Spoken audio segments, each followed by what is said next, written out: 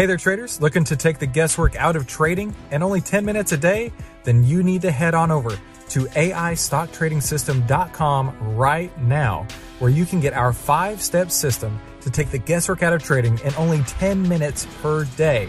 And the only place to get that is at AIStockTradingSystem.com. That's AIStockTradingSystem.com. Hey, how's it going? Christopher Uhl from 10MinuteStockTrader.com, and today I just put the finishing touches on a new interview with William Satre.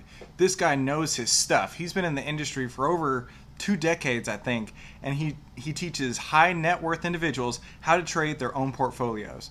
So if you want to learn anything from a guy who knows what he's talking about, definitely listen to William Satre. Thank you so much for tuning in to today's Trade Talks. I'm your host, Christopher Uhl. You can find me at 10MinuteStockTrader.com, and let's get right into the show. Got a trade idea? Let's talk about it. Trade Talks with Christopher Uhl. Hello, it's Christopher Uhl from 10MinuteStockTrader.com, and on the phone today we've got our friend again, William Satre, and he reached out to me and he said that he's got a lot more information that he wants to share. He's put together a presentation. And I'm really excited to hear what he's got to say. William, thank you so much for coming back to this show. Well, you're welcome, and thank you for having me. I figured after our last session it would make a lot more sense to the audience to just take a step back. You know, trading is exciting, making money is even more exciting. But you've got to have a process in place to do that consistently. And so what most retail investors fail to have in place is a set of trading rules, entry and exit rules. So I figured we'd spend a few minutes today looking at market posture and comprising a position so that before you click the mouse, enter a trade, you know before you even do that what you're willing to risk to get the reward that you're seeking. So you've got a target. That removes the emotion from the equation and allows you to be very systematic and consistent with your approach to the market. So if that's okay, I figured the best place to start, if you can see my screen here, is we'll just look at the S&P. I've got a 20-year chart up. These are all the dividends that come out. I've got a couple different technical studies that I'm going to explain that are extremely important. I use a slow stochastic down here. This basically gives me a range where this is the reversion to the mean. So when I look at the underlying, if I see that the stochastic right here, this is kind of like a momentum indicator, telling me that it's kind of in the middle. So there's no conviction in terms of moving higher or lower this time because the moving average, which is the moving average convergence divergence study, I've got set for a 30-day. And in talking through that with a lot of retail investors over the years, there's a lot of confusion. The 20-day moving average is a pure monthly visual cycle of these studies. So it's a little more precise than a 30-day for those that want to adjust it. But I would have your listeners write down 3 things. One of them is you've got to have a time window based on the underlying strategy that you're going to use. So if you're looking for monthly income on debit or credit spreads, you're probably going to look at a 1-month chart and then a year-to-date or a 6-month chart to establish what your expectation is of trajectory moving forward with that underlying. As you can see here, I have up the S&P 500, best bull market we've ever had in history over the last 4. I go back 7, 8 years. We've exceeded every contrarian's stopping point where the market's been overbought, and we should expect a reversal. Even the fundamentals have spoken to that in a way to which we should have expected some sort of like a healthy pullback, right, to relieve some of that overhead pressure in the market. Yet we still see on a weekly basis more institutional money moving into the market. There are some sectors that are confirming that, like if you look at gold and you look at energy, they tend to have an inverse relationship to the market. So let's focus on market posture here for just a second. If I was to just highlight this area of the market from basically the beginning of last year to where we're at right now, it's about 18 months of time we're looking at here. What is the trend? Definitely up. You're right. We've got higher highs and higher lows. So it's really easy. I mean, the trend is up. And we've got a saying in the business, right? The trend is your friend until the end, right? So it looked a little spooky the beginning of the year. I got excited because the VIX went up to, I think it was $37. You get a big pullback like this and implied volatility. This goes through the roof. So I wanted to identify a support level here. And, you know, I'd use different things like Fibonacci's. I'm sure you've heard of those. I mean, really all I'm trying to disseminate here is worst case scenario. So I can get some good trade setups that had this broken below this degree of support, my next level of support would have been about the 220 where it's held previous, in terms of having a floor and a ceiling. All support and resistance is, and it's paramount as a trader that you understand it. Resistance is going to act as a ceiling to keep the stock from breaking through. And you'll see quite a few times where it's hit resistance here. Like if you look back in March, it failed to break out, so it pulled back. It hit its head on the ceiling, pulled back. Did the same thing. We had like a double, what they call a double top here. You know, it couldn't break through resistance, so it failed. And as a result, it consolidated through this part of the year. April was good. Typically, you see a lot of good things happen when people get their tax returns. You know, a lot of discretionary spending, and that's really good for the economy. I think what was monumental, if we're talking about the S&P and market posture and they're expecting, you know, what's the market going to do? Well, I think probably one of the most paramount things that happened in the last month was Home Depot's earnings. Did you happen to catch on to what happened with Home Depot? No, I didn't. I totally missed that one. So, yeah, it was about a week ago. It was on a Monday before the market opened, and all the financial analysts, you know, the folks at Barclays, J.P. Morgan, the consensus was, you know, they'd looked at the Case-Shiller index, and there wasn't going to be enough demand to meet what the projected earnings per share would be for that quarter. Well, it was far exceeded, which is huge, because in an overbought market where you've got home inventories and those numbers, you know, 20% higher than what they should be, you'd expect to see how much longer can this continue? You've got interest rates competing as they're moving up as well. You know, you're talking about people acquiring real estate. Well, to do that, you know, Home Depot is probably one of the most future, in terms of the investor mind, that's a future instrument to dictate out what that market's going to do. And it came in a lot higher than what folks were expecting. If we were to look at HD, you can see off the news, it was really good. So for those that are long in the market, I want to help you. I want to help you know that 25,000 is the floor. That's a support level, not just a technical support level, but a psychological support level on the Dow. That's what every institution's looking at is, are we going to break below that number? And if so, what are you going to do with your portfolio? That's what we're going to talk about today. So as you can see, I've got different stuff on my screen. I'm using some charts I'm familiar with here, but it's just having maybe 2 or 3 different studies to back up your belief system. You know, we all want to think ourselves into a trade that might be good or look appealing, but if you don't have a technical kind of lineup to confirm that, and you look at volume and all these things kind of align, you're really putting yourself at a disadvantage before you even assume the risk. And so that's what we want to talk about today. How do I get in, and when and why should I get out? Right? Okay. So if it's okay with you, let's start talking about these different technical studies. The MACD, we've got that here. Again, if it gets into these extreme ranges of being overbought, expect a pullback. I mean, I've seen some pretty extreme moves higher, but until you see these 2 lines intersect, these momentum lines, one of them's representing you can see they're kind of spelled out over here. What the delta is on the underline. I want to know if those 2 things correlate, and if they don't, typically what you're going to see is what's called a convergence divergence. A good case in point is what's going on with a lot of the fixed income products, like bonds, treasuries, T-strips, T-bonds, you know, those kinds of things. Mm-hmm. Have you noticed anything unusual in that environment, Chris?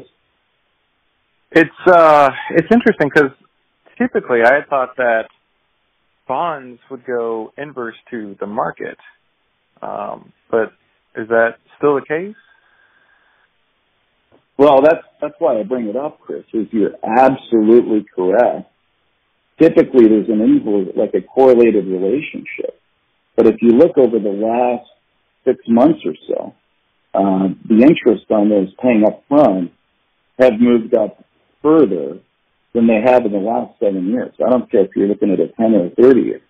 And that's strange because typically the market would pull back severely to cause that kind of effect, per se. In this case, the markets continue to move higher.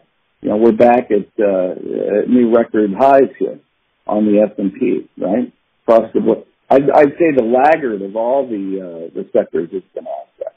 That's where you're seeing the tech sector, which had been kind of the golden child that comprised the sector, get hit hard.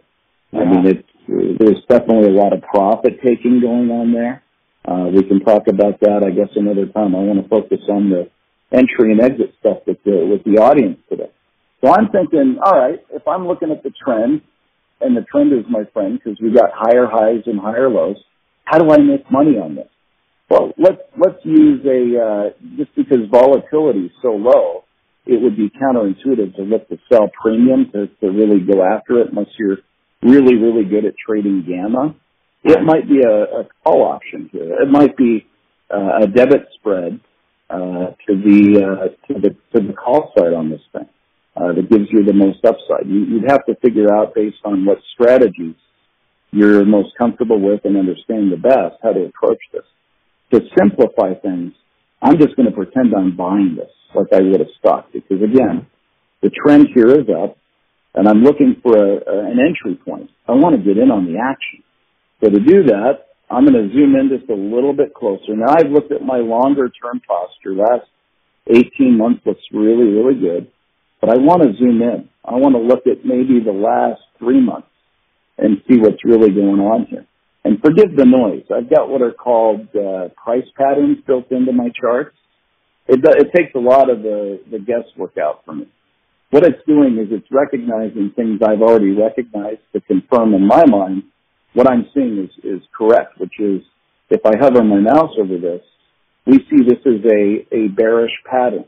Why is that? Well, it's hit its head at resistance, and it's overbought. If you look at these green lines, I'm using what I call a acceleration band study. And I use the acceleration band. So if your audience is listening, and let's take a step back, MACD, right? You want to have a 20 or 30-day moving average.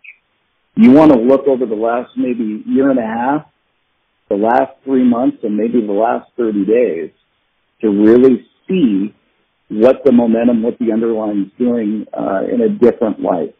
And you might learn something if you do that, which is, hey, it looked really good on a year and a half scale, but now that I'm looking at this on a 30-day scale, what's the trend here? Kind of sideways, right? Right, I can see that. It's consolidated, but it's not broken out, and it's not broken down. Well, it's trying to break out. I mean, if you look over the last, I'd say the last 2 months, it's working its way higher. Mm-hmm. But these overbought zones are where I get a little nervous, especially when I see the momentum moving out. So and what I would do what to you is overbought?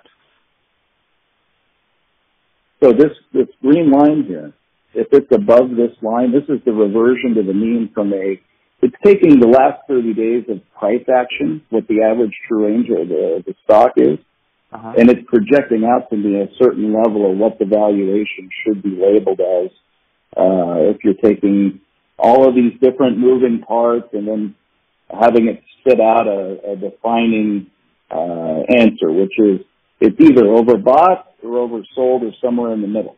This is just right in the middle.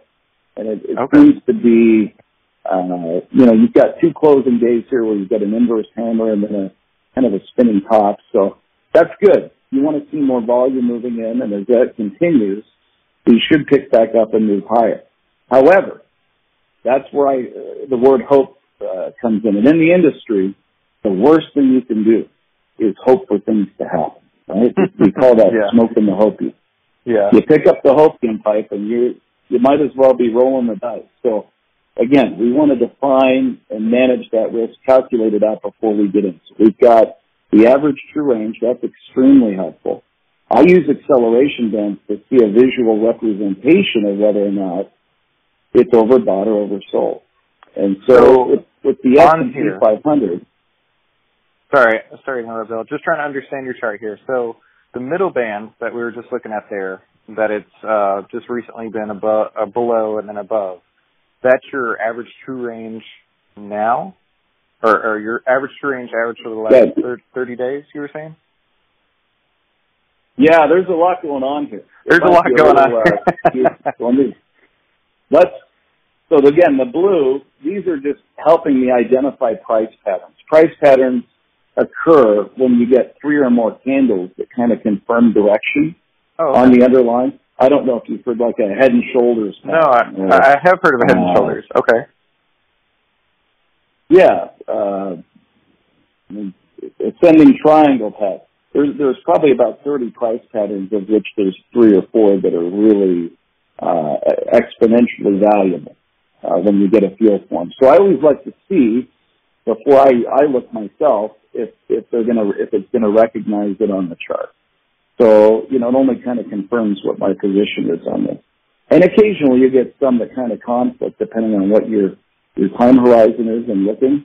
But again, this is resistance here, right at this level. In fact, I'm just going to draw a quick trend line in the context in which I'm referring to resistance because it's held. I mean, this would be the next level of resistance. And one of two things are going to happen.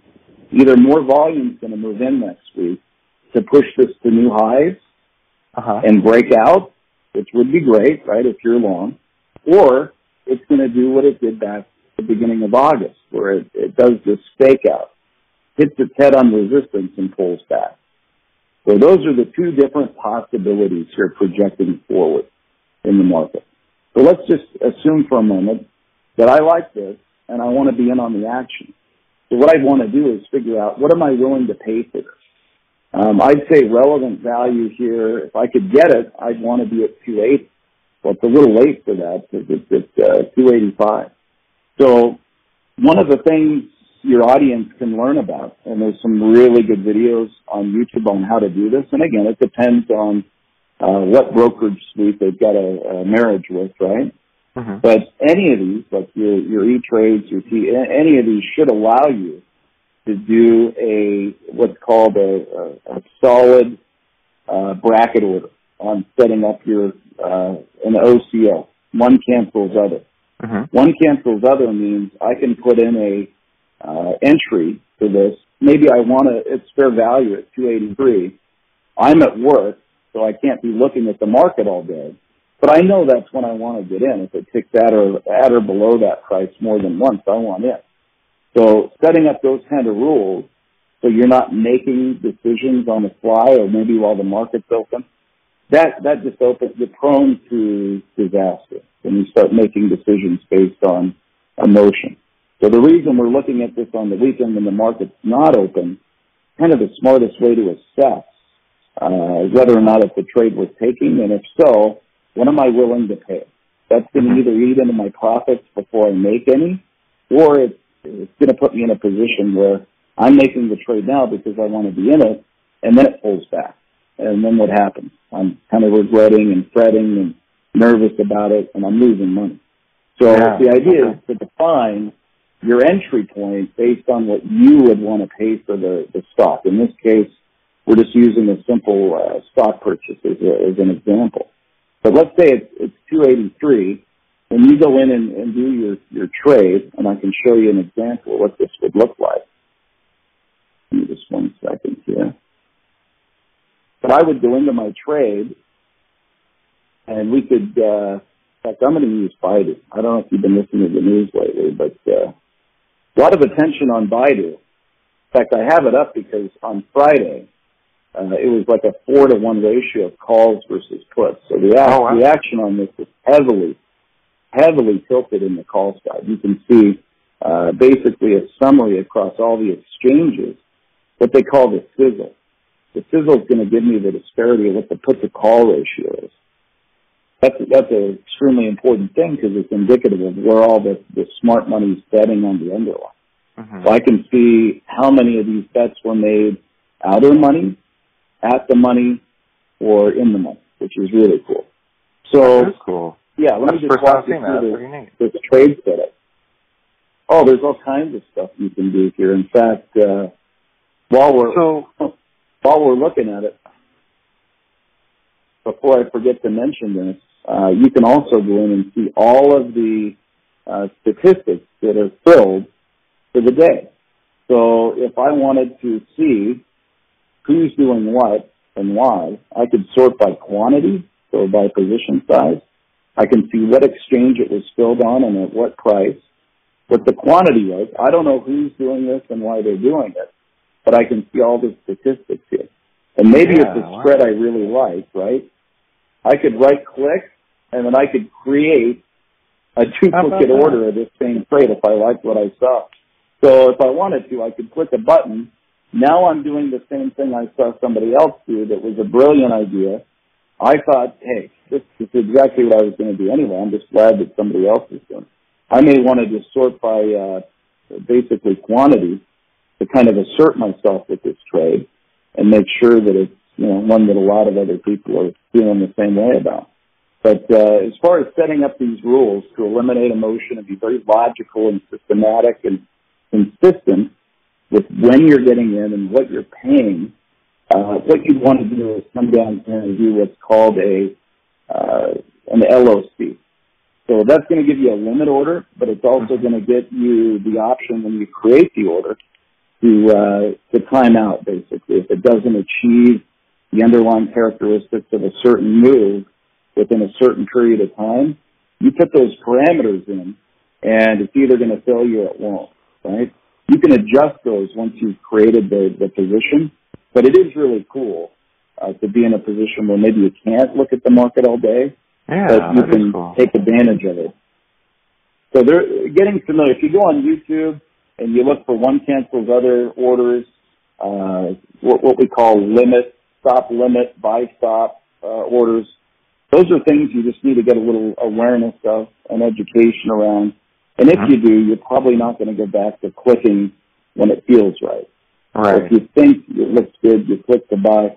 No, we want to be very calculated in defining and managing that risk. So if I go back to the chart, and we're really talking about being as solid as we can on this, I would say let's talk about these acceleration bands real quick, because you'd asked about that, and I wanted to make sure we weren't too confused here. The green is going to give me the reversion to the mean price, the middle green line. This is the out-of-bound range for the upside, and this is the out-of-bound range for the downside. You can see the probability when it exceeds these ranges of moving the other direction are very, I don't want to say absolute, but your probability of coinciding a positional trade like this and having the support of a technical study or three to substantiate your decision is probably the smartest thing you can do, right? Yeah, so I've just got a couple of studies that work really, really well for me. When I look at a trade, I like to look at it like I want to make sure that I'm giving myself the best odds.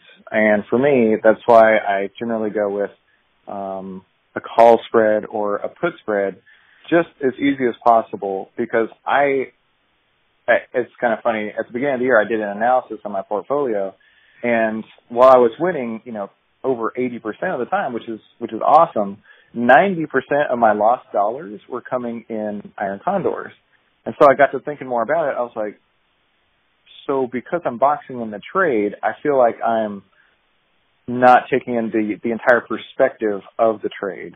And so that's kind of what I'm seeing with what you're going over here is you don't necessarily want to box in the trade, because maybe if we've got a long-term bullish trend, you're going to be running into an issue on the call side if you were selling a call spread, but you wouldn't run into any issue with the put spread. And so for me, that's what I've started doing, is basically putting on one-sided trades that I feel confident in a way that it can stay where it's at, it can go down some, or it can go up to infinity in this example. How do you trade in that way? That's me personally. I've found that I like a one-sided trade rather than both sides. So instead of having, we'll use the gas analogy, right? If I was to go to the gas station and talk to the owner of the gas station and say, hey, let's make a bet. I'm willing to bet you that gas prices probably aren't going to be over $4.50 a gallon, between now and October.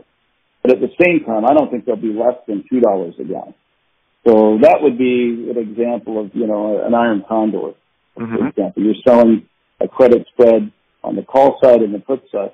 I like what you're doing because it removes a lot of the noise and you've got a directional bias behind it. So your belief system around the trade, I think what you've disseminated is finding a way to do that, taking the least amount of risk to make the most solid return. The only issue with it is we're not in an environment where you're seeing enough implied volatility to calculate that out in a way to where you go back 5-7 years ago. That was the expectation, and that's why I've got up Baidu. I wanted to show something that does have enough implied volatility priced in to where you're going to collect twice as much premium taking the same amount of risk as you would compared to some other stuff, right? So, yeah, if you look at the October calendar, because we'd want to go out to any time you're directionally trading options, we're being very specific about your trading rules with respect to derivatives. You always want to give yourself enough time to be right directionally because time decays working against you or for you. Depending on your spread, if I'm buying calls, it's working against me. If I'm selling a spread maybe on the put side, working for me. And I like this because look at the implied volatility over here, over 30% on these different options. So there's a lot more juice over here. So if I was to look at a chart of Baidu and it's $22 out of the money at the $200 strike, I can see I'm going to get 32% implied volatility. That meets my trading rules. I will not sell anything unless the implied volatility is over 25%. It's just not worth my time.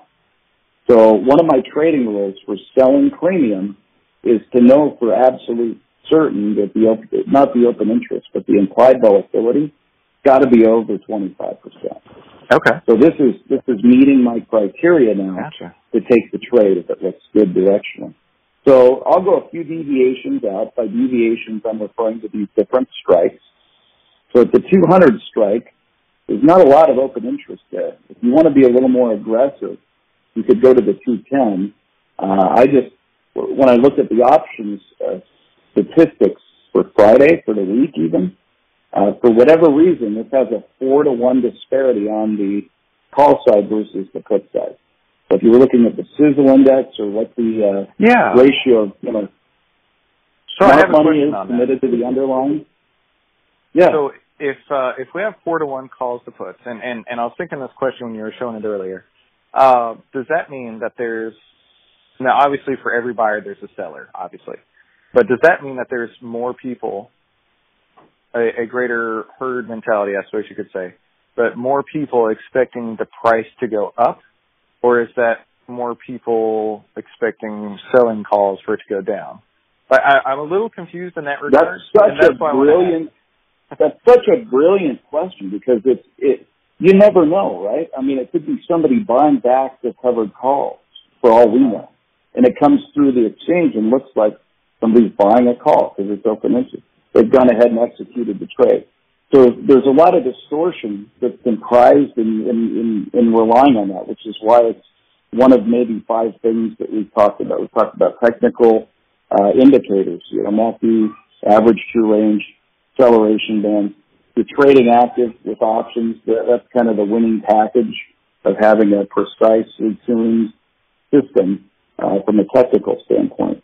Defining and managing risk. You've got to know with market posture, why am I even considering a directional trade on it?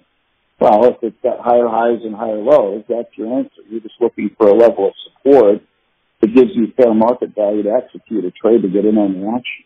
At that point, I want to just cut to the chase on cutting your losses. This is where I'd say most retail investors have their hardest time. They hate being wrong. And so I want to talk to you right now about how to define your risk when things don't work out as planned. If you're in a position where the underlyings move more than 3%, or you could say typically 3 to 5%, since you've gotten in the opposite direction, I get up. I don't question it. If I'm wrong, I'm wrong. I'm willing to admit that after years and years of trying to convince myself I'm still right when I'm wrong, I'm wrong. You're wrong, you're wrong. The cool thing about the market is it doesn't care who you are or what you look like. It's all about what you know. And if you know you're wrong, cut your losses and move on to the next trade. But hoping it comes back to a point in time. I was just going to say, so I have heard someone say once before that a good trader would recognize that it's gone against him and get out. A great trader would recognize it's gone against him and put on the opposite trade. Which would you do? You know, if you were saying that it's moved 3 to 5% against you, would you then take the opportunity to say, you know what, maybe I was wrong, but there's still a chance that it could continue to go the other way, so let's put on an opposite trade? It depends. If I'm in a multi-legged, like a spread of some kind, I don't care if it's a calendar, a diagonal, a butterfly, credit, a debit, it doesn't matter. I'm at a degree of trading to where, okay, I'm going to just close out one leg of that and then leave my complete upside, maybe shave it down a little bit. If I've got 10 contracts, I'm going to close out the other 10 that I'm dead wrong on. Let the other, maybe get it down to 5 and just let it do its thing. Okay. It's like a salmon swimming upstream. You know? Yeah. There's nothing wrong if you're already in a position like that in adjusting it. And it depends. I mean, it depends on whether that position's taking up more than 5 or 10% of the total value of the portfolio. If it is, you know, you might want to check yourself on the amount of risk you're taking, because I was going to say, this is something I've been guilty of too, because I've been long gold since the middle of summer, and I've been so wrong. This has been my absolute worst trade ever of all time, and it's hurt. I see you're pulling up the chart there. Gold? Yeah. GLD? Long GLD, yeah. I think I got in when it was about 127 or about there, and man, has it just hurt me. Just over month after month after month. 127. And so I got to thinking, you know, based on what you were saying, you know, maybe when it had gone down 3 to 5%, that should have been my cue of, you've done it wrong, Chris. That's okay. Things go wrong. But because I didn't do anything about it. I tried to roll. I put on more long gold the following cycle. But basically the whole story is that I had my personal market posture that it was going to go long. And because I was so hard-headed in that way, it cost me a lot of money. It was an expensive lesson to learn, I guess you could say. So at what point... Well, you're not the only one learning it. That's why we're here. Hopefully, yeah, absolutely. Hopefully just sharing this information with somebody that cares enough to maybe learn something, right? Maybe they will go on YouTube and learn about bracket orders and how to forever remove that decision-making process that's based on emotion. But what I like about gold, to your point, is usually it has an inverse relationship. It's considered a flight to safety. When the market becomes turbulent or there's uncertainty or there's a sell-off, you will see a lot of institutional money move this direction. The other thing that's bearing weight on this is interest rates, too. I mean, there's a lot of factors that go into it. Same with energy and commodities, right? But if we just look at this from a technical perspective, yeah, it's had a severe sell-off, right? I mean, just since, when is this, March? It was at about, almost 1,300 now. Now it's at 1,111, yeah. Dropped down quite a bit. So yeah, my first question to you would be, you know, again, like with any trade, I mean, whether it's gold or buy or Snapchat, doesn't matter. How much are you willing to lose? Is the first, on exiting a trade, the first question you want to ask yourself based on the amount of risk you're taking is, how much am I okay losing on this trade? If it gets beyond that line in the sand, I'm out. That's the mentality the winners have that are trading small, trading often, and very active because they're not emotionally attached or thinking. The worst thing you could do is look at this and say, this thing owes me money, right? That's the natural psychology. behind, I've been there, done that, right? I'm looking at this thing like it owes me money. Well, the reality is I kind of like this candle that's holding, but unless I get 2 consecutive days with volume where it breaks back above this out of range, see, I've got my acceleration bands on, and it's been trading below what the 30-day calculation of that equation amounts to create this line for quite some time. As of just the last 3 days, pretty severely. Typically, you'll see a quick bounce or rebound when that occurs, and you can see the moving at the MACD is setting up for that. You can see some of the momentum is rolling back in favor because there's been a good amount of volume moved back in. But you'll look at the slow stochastics. I always want to see. It can't get any more oversold in the context of looking at this specific technical study. So what I'll look for is the red and the white line to intersect and maybe break above 20. And then I've got a new degree of confidence on the direction this underlying is going to move. Okay. So I want to look at volume, and I want to look at maybe some other stocks that comprise the sectors so that I've got a serious watch list. Okay. And that's going to So help for me, kind of predicate what's going to happen. what I'm looking at here, and I'm already I'm already out of gold because all of my options have expired, and it's just been a total mess. But looking at this, you're saying that whenever you want to, obviously there has been a long downtrend. To see a reversal of the trend, you were saying maybe 2 to 3 or potentially more up days to signify that things have reversed. You wouldn't just get in it at some point and say, I know based on just all my technicals here, things are looking to reverse. You want to have a confirmation that it has already started. Is that correct? That's paramount. Because again, the trend is my friend, right? If I'm long this, it's not my friend at all. It's killing me. If I'm playing the trend though, and I'm maybe buying some puts on this thing, I still don't have any reason to get out yet because we've still got lower highs and lower lows. Mm-hmm. So there's been no indication yet. Now let's talk about that because until we get at least 2 solid, what they call a bullish engulfing pattern. If you're a certified market technician or a CMT, that's what you're trained to see before you execute. That's what these big RIAs, these people moving the market do, is they wait for these certain things to occur and then they pounce on it. They absolutely commit to it.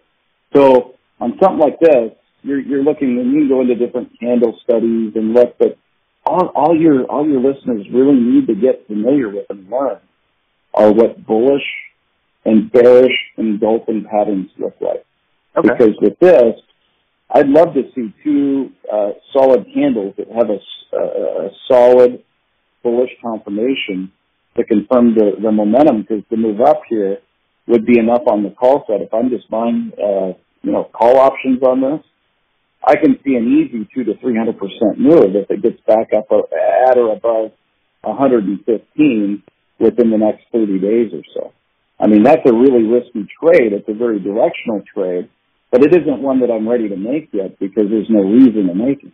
Because it hasn't. I've been fighting the trend. Yeah, the trend is always going to be that's the direction that things moving. But getting in front of a moving train going the opposite way. Yeah. So we want to see volume increase. We want to see the momentum start moving up. But here's a thought, right? If you're good enough and you've been doing this long enough, maybe you're already in this.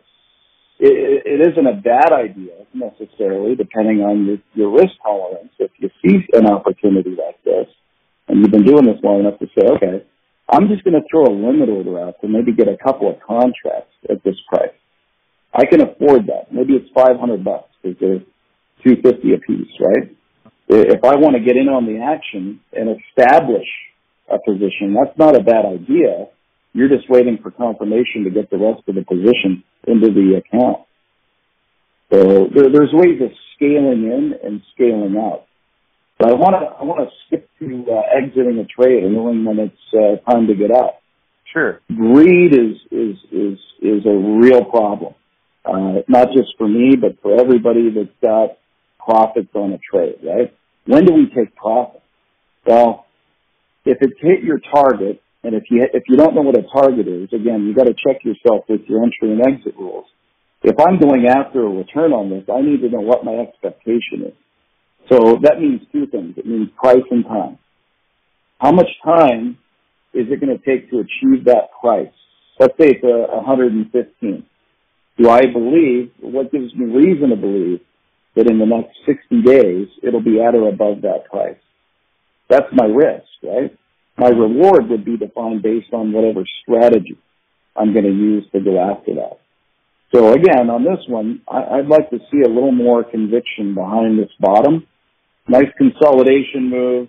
You saw some good strong money jump in and commit to this sector. This is based on the futures and a few other S&P gold stocks that this is showing here, this GLD ETF.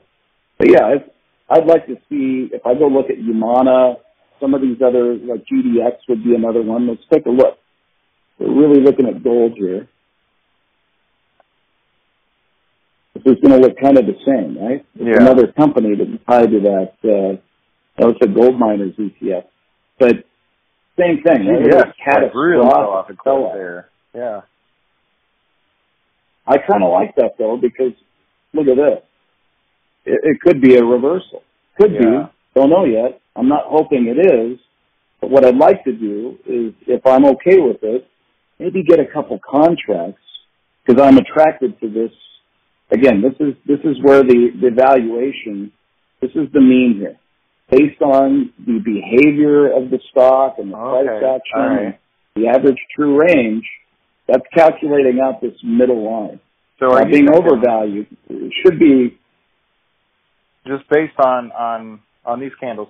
If it did start to create the reversal of the trend, which would mean 2 to 3 confirmation candles. So are you thinking that the target would be between 121 and 2050? Or I'm sorry, 21 and 2050? About where you're middle of those. Well, I know. Yeah, let me just break it down. This is the upper reversal zone. This is the lower reversal zone. We're well below that by more than, let's say 10%, which is like a dream. If you're looking to make quick money, this is great, because I know now all of a sudden, I didn't know that here, didn't know it on Wednesday, definitely didn't know it on Thursday, but on Friday something different happened that hasn't happened in the last month, which is there's been a commitment at this price for the institutions to come in. That's what's happened here. Got $100 million in new volume that's come into this just that day. That's a lot. So what I want to see is conviction behind that move. I don't want to be the first one to the party, because I might be there alone. I want the cool members of the party to show up first, the host, and then join in, right, on the action and have a good time. Make some money as this thing goes up. So, yeah, there's a couple different indicators, but, I mean, it doesn't get much lower on the MACD than where it's at here. So wanting to see that the momentum start moving upward would be a very key ingredient if I'm building a recipe of success around my entry rules, right? I'd want to see this red line, which is way out of range on momentum, calculated in with the moving average, convergence, divergence, intersect. That would be a perfect entry point in my world. Same with the stochastic. You would see this white line break above the 20, kind of confirming a move upwards. So technical, there's people I consider families that I've known for over 10 years that trade. They're from the Chicago Board of Options Exchange that don't believe at all in technical analysis or charting. But I'm very kinesthetic, and I've got to have some visual representation of where my money's at and how to manage and define risk.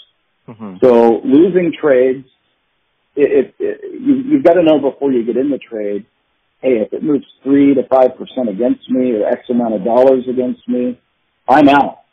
I'm out of the trade, or I'm going to adjust the trade, and it's going to be based upon what amount of your portfolio is committed to that one trade.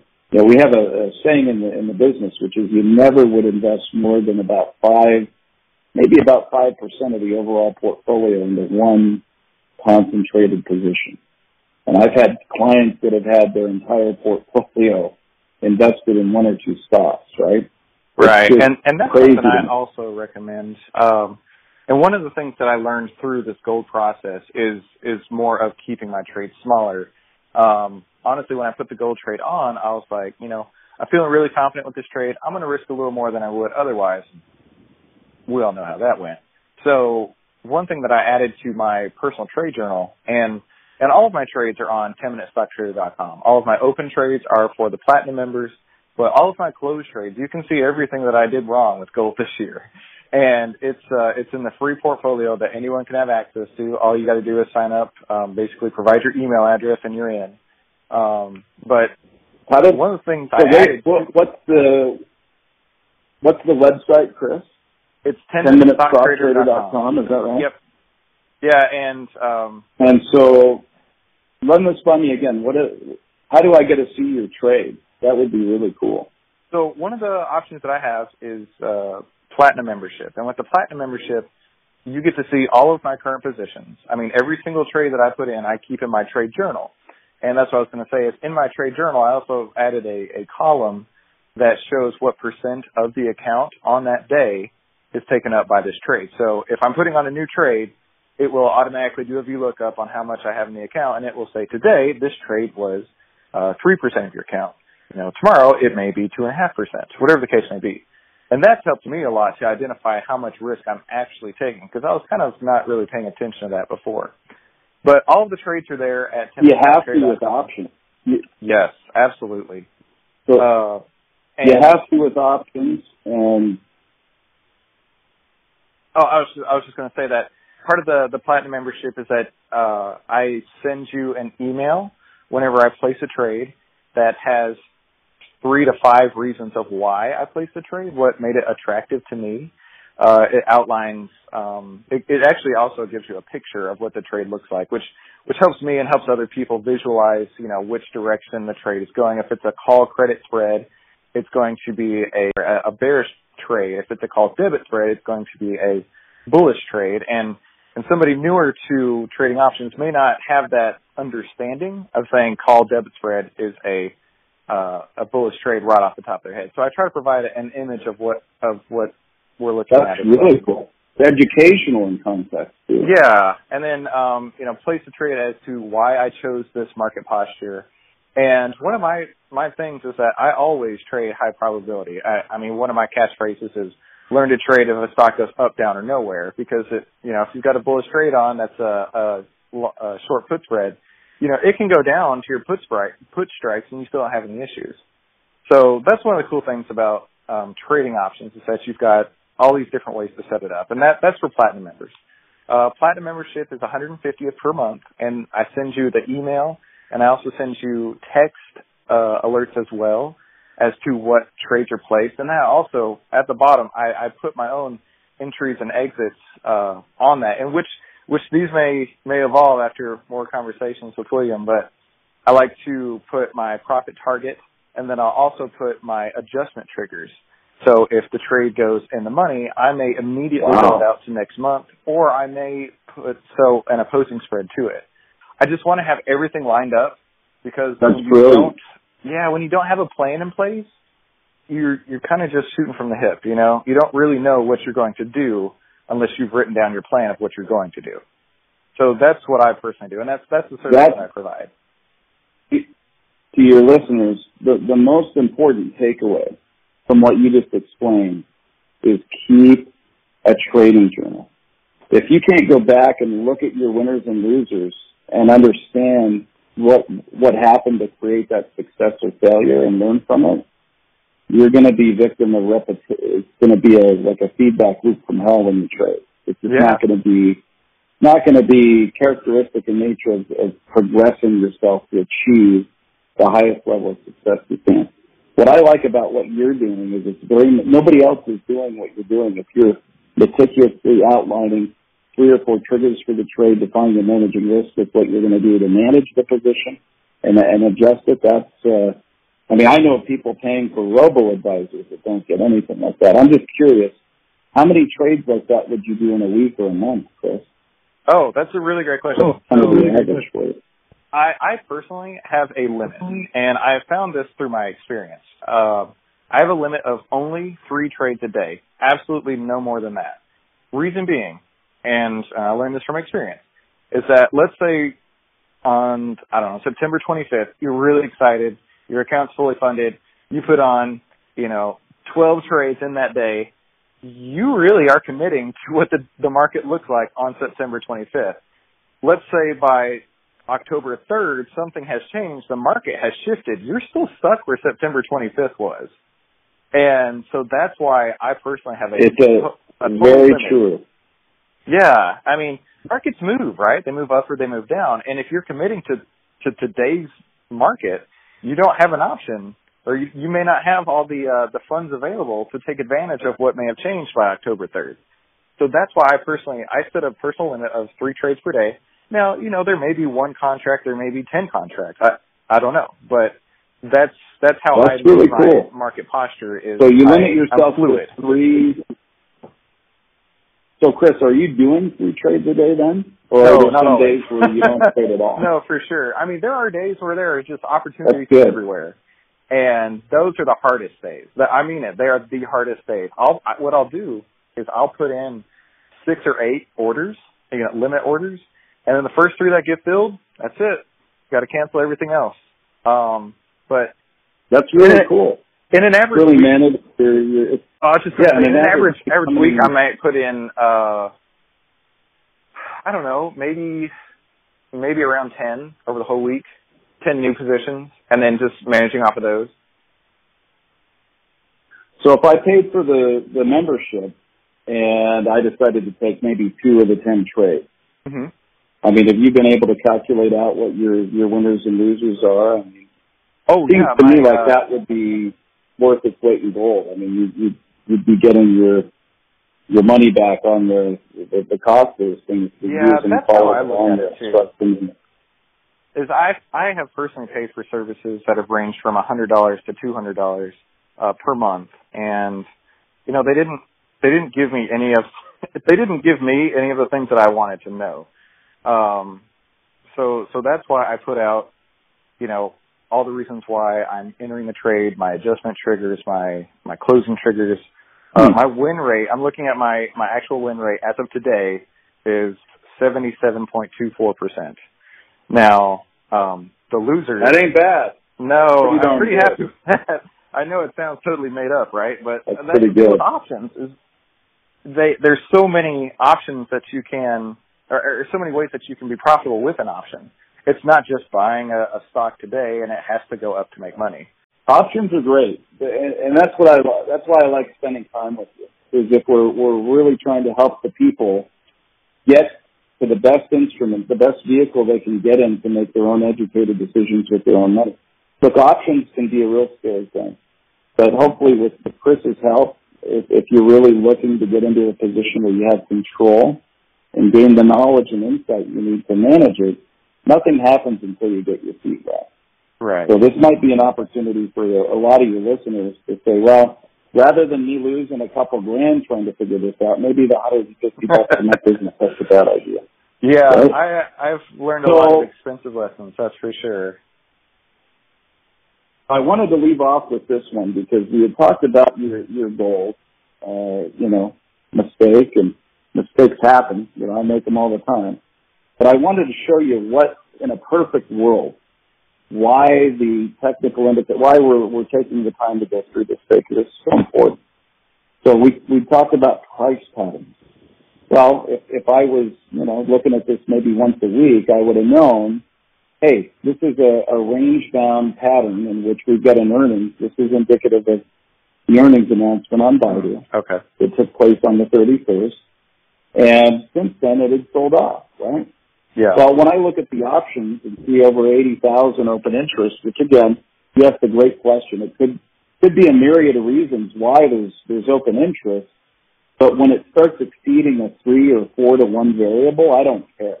I know there's enough weight behind that type of disparity to have the conviction I need to look at this and say, look, yeah, it was wildly oversold. I've got two nice candles now that have brought me up into the range. Mm-hmm. I've got a MACD that's broken out, the momentum's rolled, and now I've got the stochastic that's up in this point here. The reason I show this is not a recommendation or me soliciting to your folks to go buy this. It's purely an example of what, again, in a perfect world, what you'd like to see happen with your gold position, which is a turnaround like this. Yeah. You've got volume, you've got everything you need, and then look at this. If it got to 252 in the next 60 days, and I'm in at 222, I'm pretty happy about that. That would be my price target, because that's the highest out-of-bound range, and, it's reversed. It was in a channel for a while. It broke the channel. It needs to find new support. Old resistance becomes new support almost every time. So this would be a very critical number here I'm going to highlight. This is previous support. This is acted as the floor. So what I'd want to see if I'm getting into this trade is I'm okay if I did 10 contracts and sold 5 of them here, because now my emotion's gone and I can let the other 5 get here without worrying about it, right? I've already locked in enough profits to where I'm good. I've made money. Oh, the other 5 contracts can do their thing. So if I was buying calls, right? If I'm just bullish or buying the stock, that's the setup I'm looking for with conviction. Sorry, I'm not trying to interrupt. I'm just really excited. So you've got several things lining up here. So, okay. So let me. Yeah, I wanted to find a kind of this is really cool. Ripe and juicy for us. This is what I like. When I have my charts up, I've got a handful of indicators that I look at.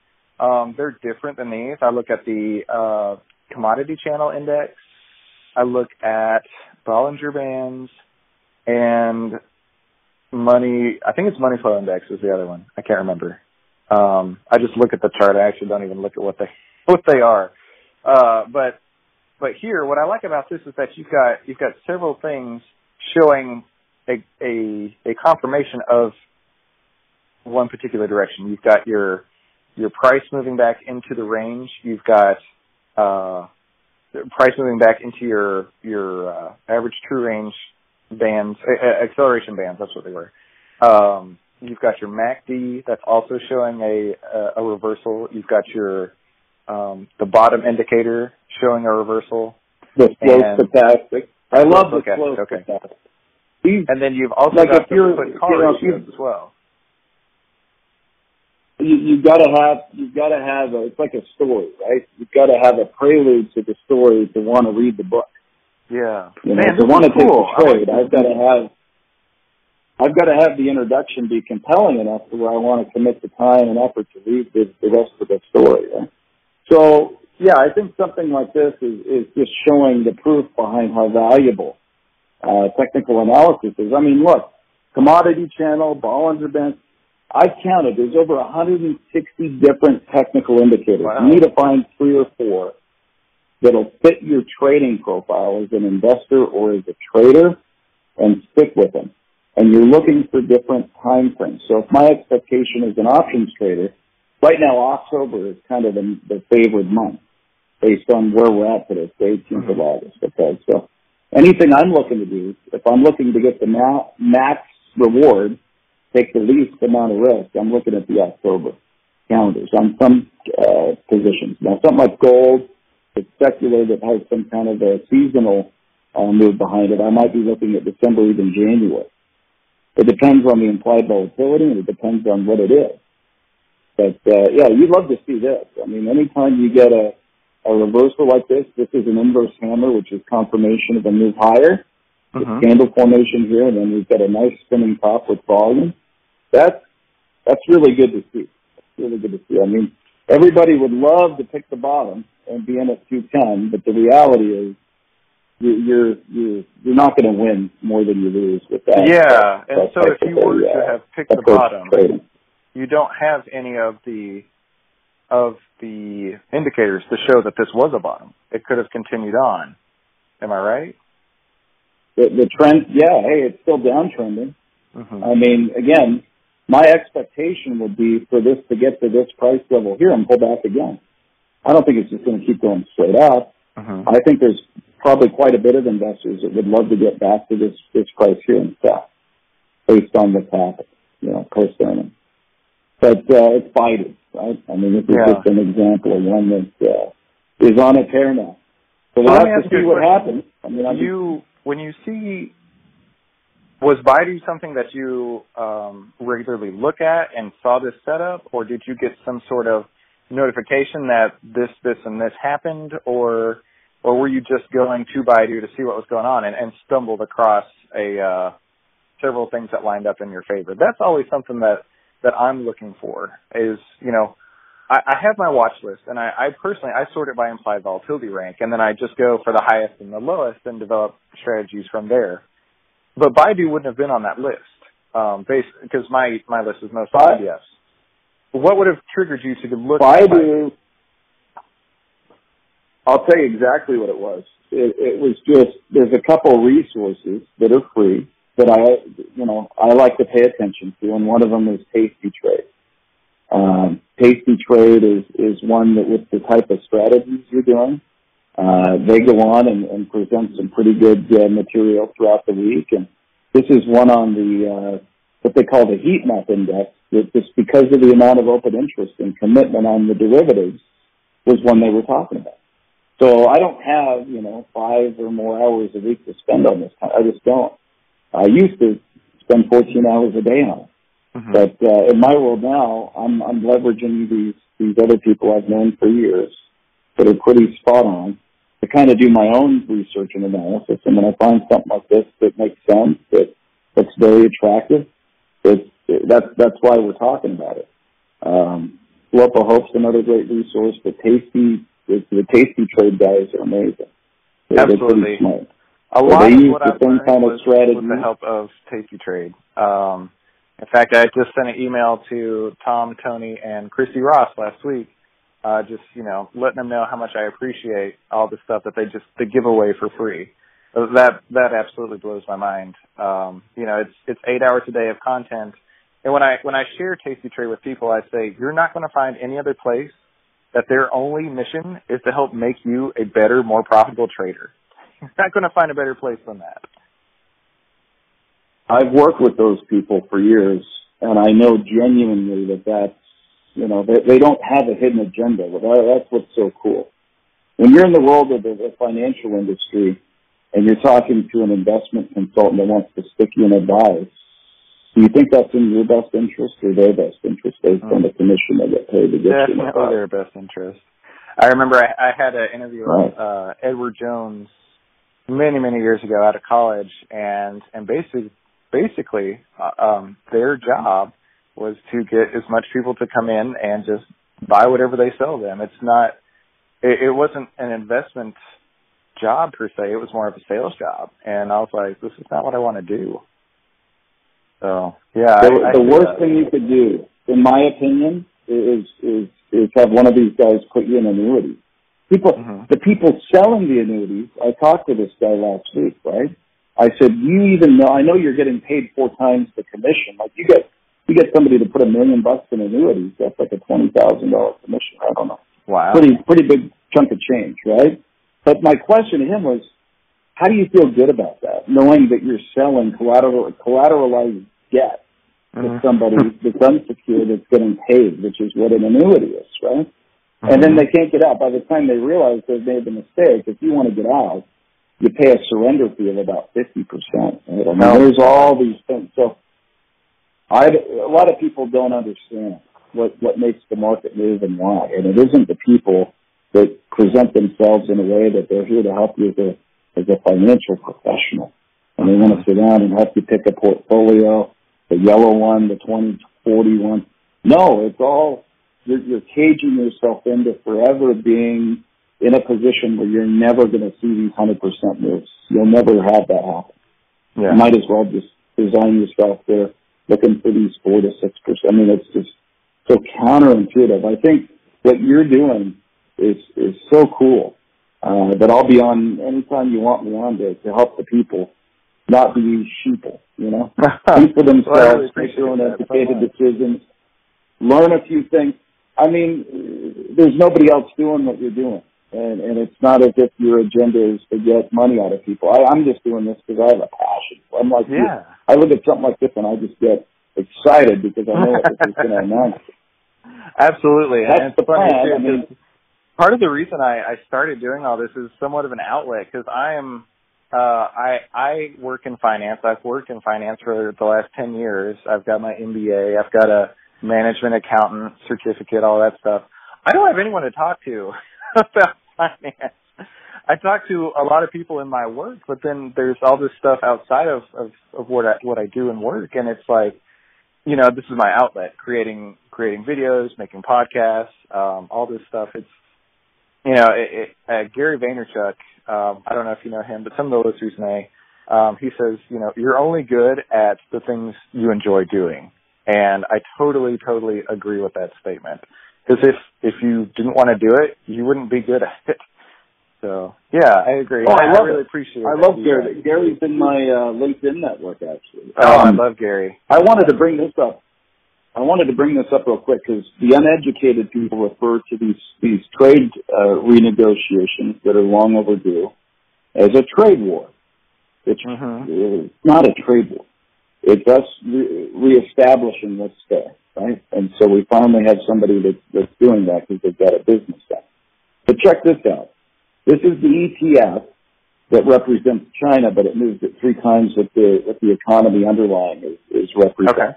Yeah. So the yen, this is going to be the bull for China. China's not doing so well with these tariffs and trade and some other restrictions. So you can see as the negotiations started here back at the beginning of the year, it's continued to progress. So if I'm one of your listeners and I say, hey, how do I make money off the trade wars? Well, the inverse of this is yang. I know that sounds funny. It's, yin and yang. That's great. It's representing yin and yang, right? So the yang is going to do the opposite of what the underlying is going to do, and it's moving at 3 times the speed. The velocity behind these moves, this is not an investment product, though.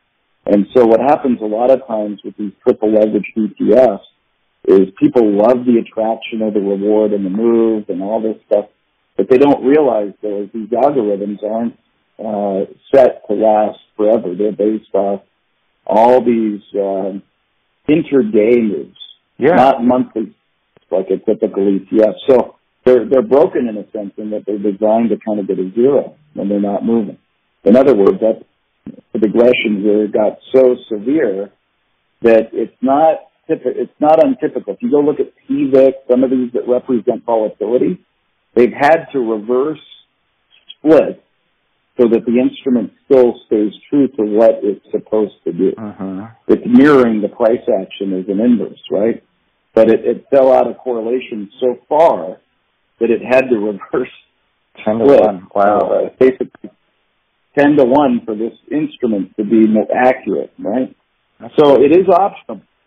But there's all kinds of stuff. It's like an all-you-can-eat buffet out there.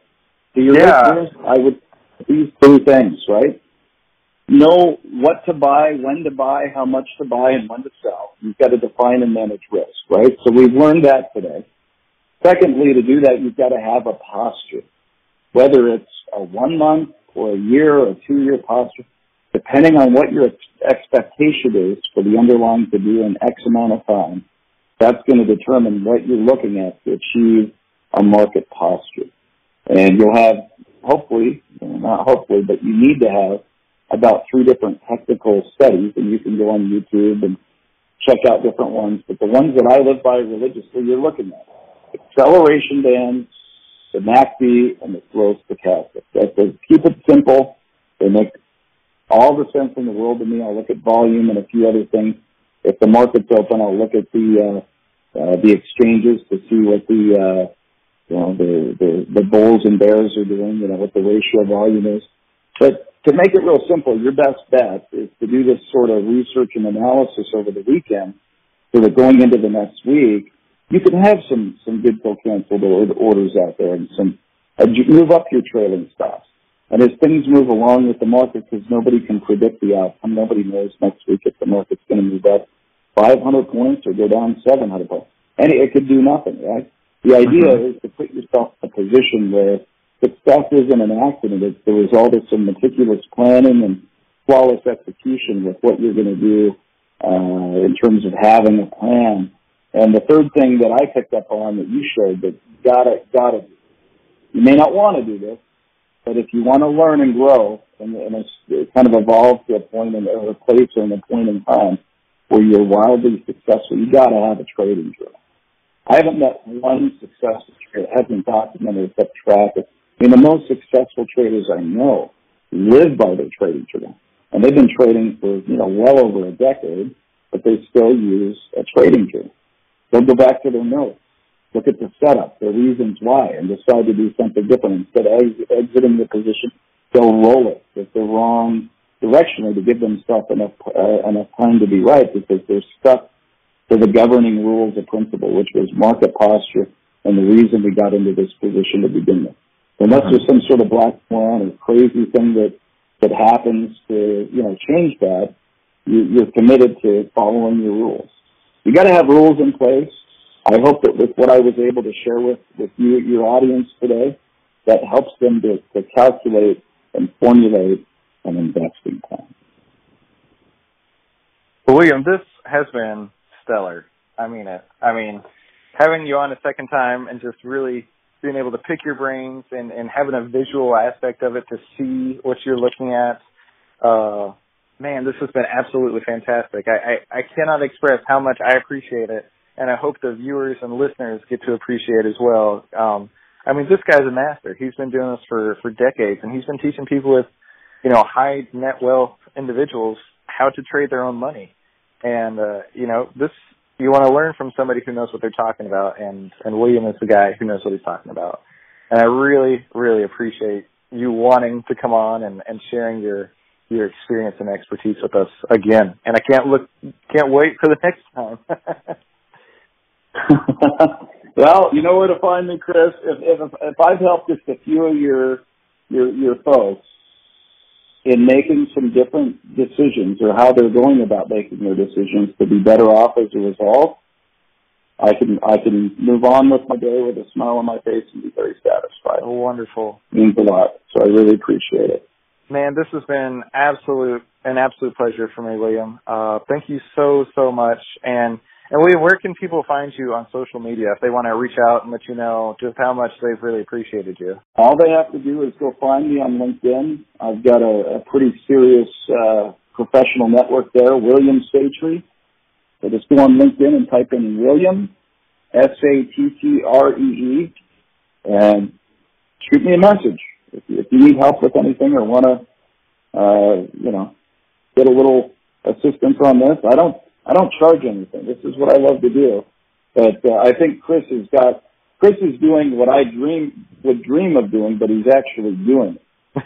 So he's on the saddle, headed off into the sunset here. If I can add just a little flavor to the saddlebags here, I'm a happy guy.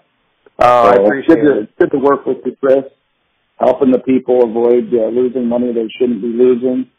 William, thank you so much for being on the call today. It's been such a pleasure. I know we've gone really long, but I appreciate you staying on. Yeah, I got to go mow the lawn. But no, listen, anytime I can share some wisdom or knowledge and help the folks wrangle in their thoughts in a direction where they can be very calculated, remove the emotion and define and manage risk, keep your powder dry, trade small and trade often. That's my advice. As you're learning, if you haven't been doing this for 10 years, you haven't lost hundreds of thousands of dollars, listen to Chris. Go about this in a way, if it's $150 a month to get your feet wet, that's a better deal than all the others that are wanting you to spend thousands of dollars and aren't going to be there to support you and actually do trades with you. Yeah. I mean, you can't get that from any of these newsletters or robo-advisors. So I think this is really cool what you've got going on. So yeah, let me know next time you want to have me back on. We can look at Apple, Facebook, and really get maybe a couple hypothetical trades going and maybe a model portfolio of sorts. Oh, that'd be cool. Keep track of that. That wouldn't be such a bad idea. Well, cool. Well, William, we will be in touch soon, and thank you all so much for listening to the 10MinuteStockTrader.com podcast. I really hope you learned something today, and I definitely know William has shared an incredible amount of knowledge and wisdom with us today, and for that I'm so thankful. That wraps up today's 10MinuteStockTrader.com podcast. I've been your host, Christopher Ewell, and thanks for stopping by. 10MinuteStockTrader.com content is for information and educational purposes only. It is not, nor is it intended to be, trading or investment advice or recommendation that any instrument or strategy is suitable for all persons. Trading securities can involve high risk and potential for total loss of principal. No investment or financial advice is given, and no investment recommendations are made. Investment information may not be suitable for all investors and provided without the audience's financial sophistication. For more information, please visit 10MinuteStockTrader.com/legal. And thanks for stopping by.